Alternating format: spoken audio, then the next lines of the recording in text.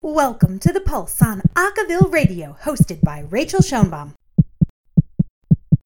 Welcome back to The Pulse. I'm your host, Rachel, and I have with me the All Sharps from the University of Bristol, and we're going to be chatting about their recent release, Dance Monkey. First off, welcome to the All Sharps. How you all doing? Hiya. Well, thank you. Bad, thank you. Awesome. I would love to start off asking about Dance Monkey and how this song came to be in your sort of sphere of knowledge. I heard the song Dance Monkey when it was initially released. I heard it in a club when they were open. And I thought, oh, this bass line is really, really cool. And I'm a big fan of Pitch Slapped, an American group from Berklee College, I think. And they did this one cover. I forget what the song is, but they had this part where they have the bass solo along with the soloist and a little bit of VP, and it's that very thin texture, but it's very, very effective. And I was like, this is a cool thing. I'm going to try and adapt this and put it into this and make this a sort of focal point of this arrangement. And it's quite a repetitive song. It's like your standard verse chorus. So it was a challenge to keep making it interesting, to like keep it varied, to do something slightly different with it and keep it building through each chorus. And it was initially going to be a busking arrangement, but it accidentally got more complicated. So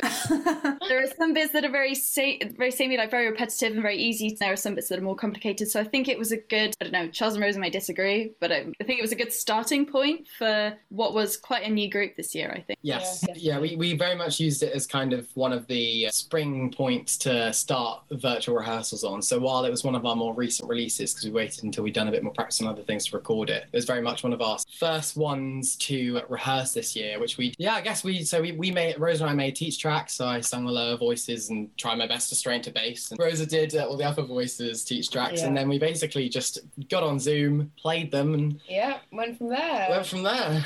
We had our in-person rehearsal Monday. On Monday, yeah. In the UK, we're now allowed to meet 30 people outside. Outside only, so it was, again, a very strange experience rehearsing outside. But which is really exciting. Well, maybe similar to that busking that you were originally intending this to be. That's funny. So in terms of the recording process, what was that like for you? How did it feel to record this particular tune, and particularly in a lockdown situation? Yeah, pretty hard. We've kind of got the knack of it now. I think everyone's kind of had to this year. Everyone recorded by themselves at home, mostly over phone microphones. Yeah. We were really lucky because we were all generally still based in Bristol. There's a couple of people who weren't, and a few people had USB mics that were, slightly better than phones. So we did a sort of shimmying thing of, passing some mics around houses so that people could sort of average out some nice quality. So it did actually come out really nicely in the quality. Absolutely. Yeah. I mean, it's such a fun tune, right? Like, I mean, it has a lot of energy. And I wonder, how did you convey to the group how to perform the energy when you couldn't be kind of together to get that energy off each other? Yeah, I think the best thing we ended up doing is because I think we recorded this just after the ICCA semis and finals and things like that, or maybe just after the quarters. But so All Sharps is a group that doesn't usually compete in these competitions, which is, we just sort of try and focus on sound rather than choreography. Yeah, so we kind of then got a sort of group watch, got everyone to watch some of these great performances, and we went, okay, you got to think about, we're going to do this as a video, so you got to think about how, if we're going to do a video, we're probably going to be dancing, so you want to, in the title, Dance Monkey, so we want to try and get people up on Zoom. They're all on mute, so we thought, you know what, we can't hear you, so go as wild with it as possible, because it's, that's one of the benefits of Zoom rehearsals. People don't have to feel self-conscious about getting the notes wrong or just blasting it. So I think that really helped with getting the energy up, because people could just basically, sing it as if they're in the shower. Even on the recording. And I know in the video. No one can see them. Yeah. Yeah. Well, and I mean, you bring up a good point. In Zoom, at least you can turn off your own video.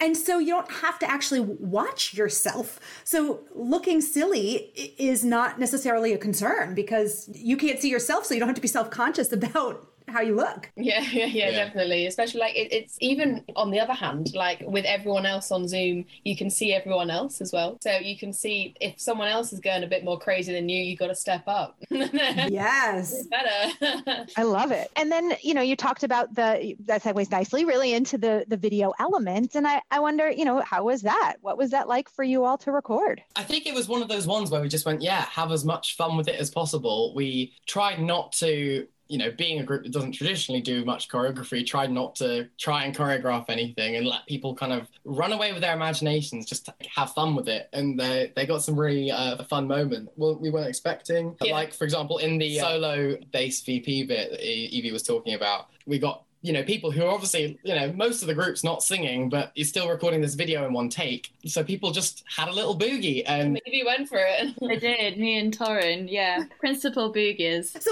I wonder, now that you've had a little bit of boogieing under your belt, does that mean that you might boogie more? Is, sort of putting more choreo into your presentations, whether they're busking or on the stage or at something like ICCAs? Is that something that maybe you might consider doing? I mean, I think All Sharps has always tried to have an element of movement to keep performance going. So whether that's standing in different formations and then just gently moving around the stage, or, a little bit more fun, but it's never been something, too technical, let's say. So depending on...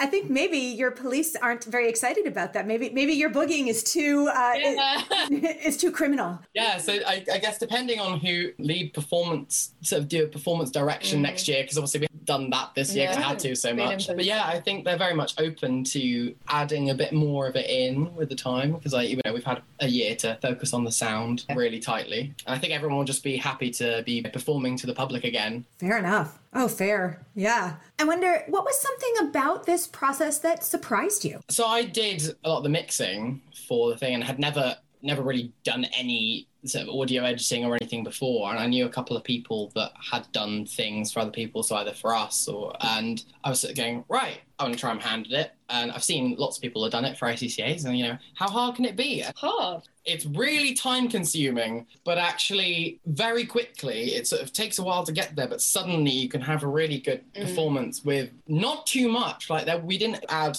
too much in effect wise. We didn't, try and overproduce it at all, because, when you're starting out, you don't start simple. And I think it was, that was something that was really interesting, is that you could get quite a nice, clean, polished video on quite quickly. Yeah. And I also think because we've obviously not had any live events to work towards this year, it's difficult to kind of put yourself in that performance mindset. So I think, and also we recorded the audio separately from the visual, from the videos. So one of the biggest challenges I know I found and other people found was actually lip syncing and remembering what you have to, and especially with vocal percussion, which I do, and I know Charles does a bit as well, trying to remember exactly what you did so that it lines up perfectly.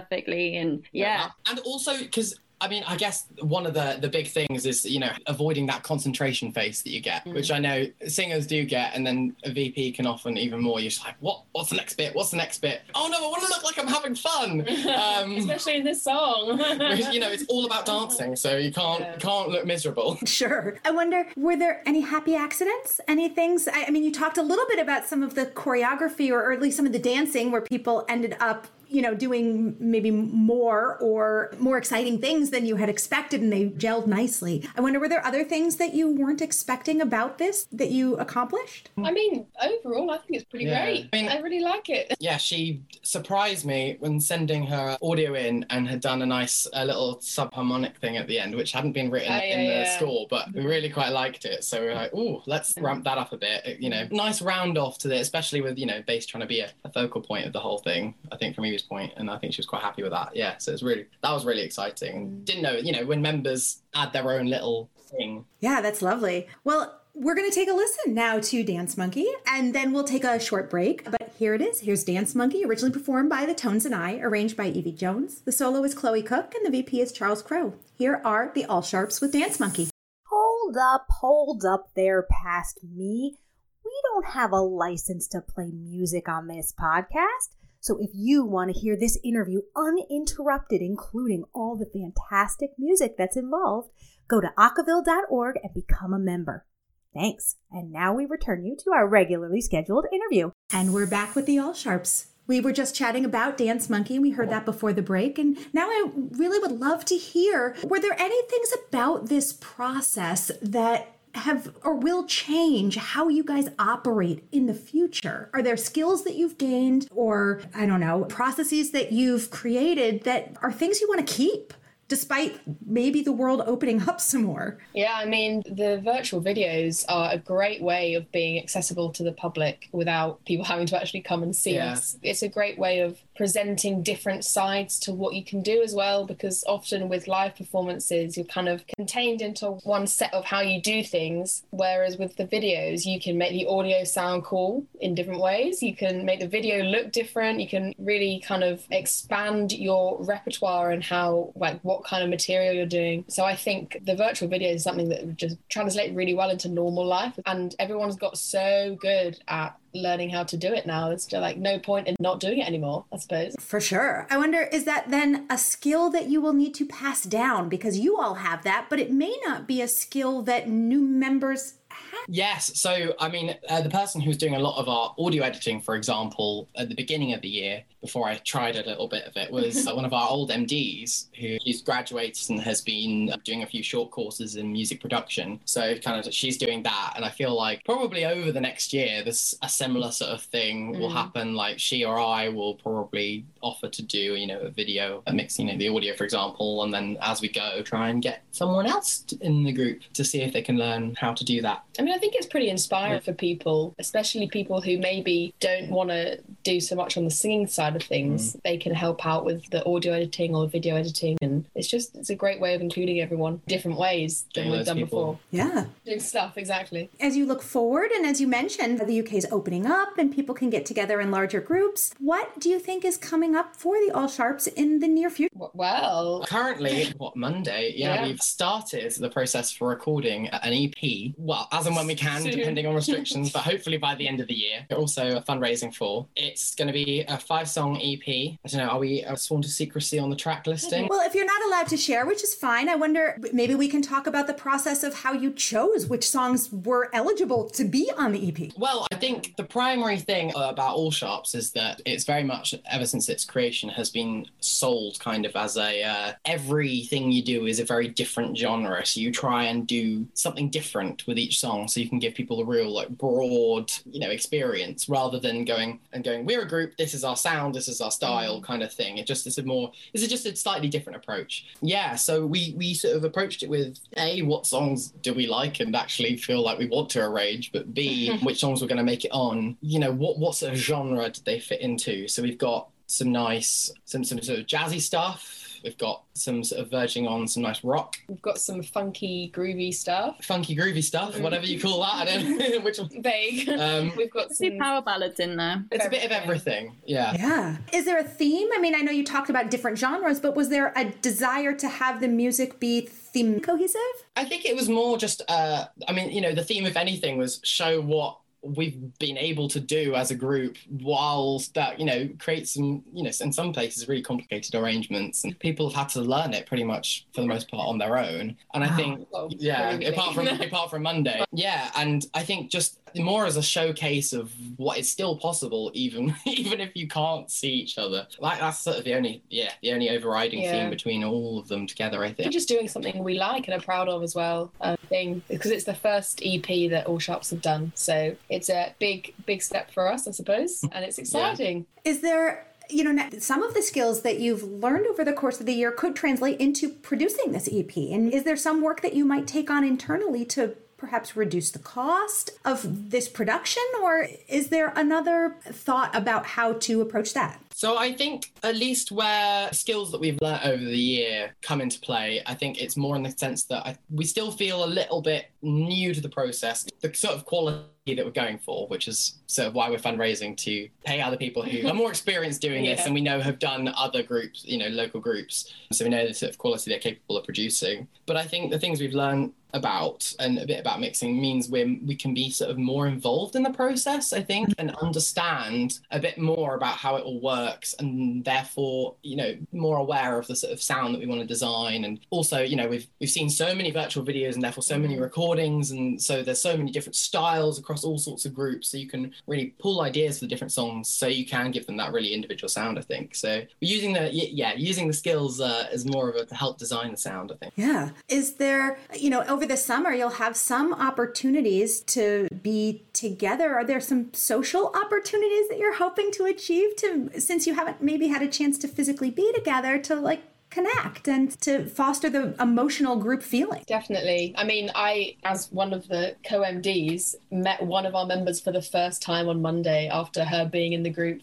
since September. It was very strange. So we're hoping to, now everything's hopefully opening back up again a bit more. We're hoping to have some sort of kind of ball or like an end of year celebration for getting through it and just seeing each other as much as possible and having some fun is the most important thing. Yeah. I think also the group's hoping to, I think through fundraising for this EP, we have had a few opportunities to be together. For example, we walked to a neighbouring city, Bath, at the beginning of May, and that was the first time a lot of us had met the other members in the group as well. Things like that. Obviously, I won't be there next year, but I can imagine this will be an ongoing process where the group members come together and raise money to help fund the EP. That's awesome. You segue nicely into the concept that collegiate or sort of scholastic groups aren't permanent, right? That over the course of the year and multiple years that group members graduate and move on and new group members come in. I wonder perhaps for Evie or for any of you really, what do you, when you graduate and you come back to see what the group is up to, where do you hope the group goes? What sort of growth would you like to see the group doing? Well, I think the most exciting thing would probably be to see them do something completely different that we never thought of, because that keeps it fresh for us to come back and watch it. Yeah. It keeps it exciting. Yeah, I mean,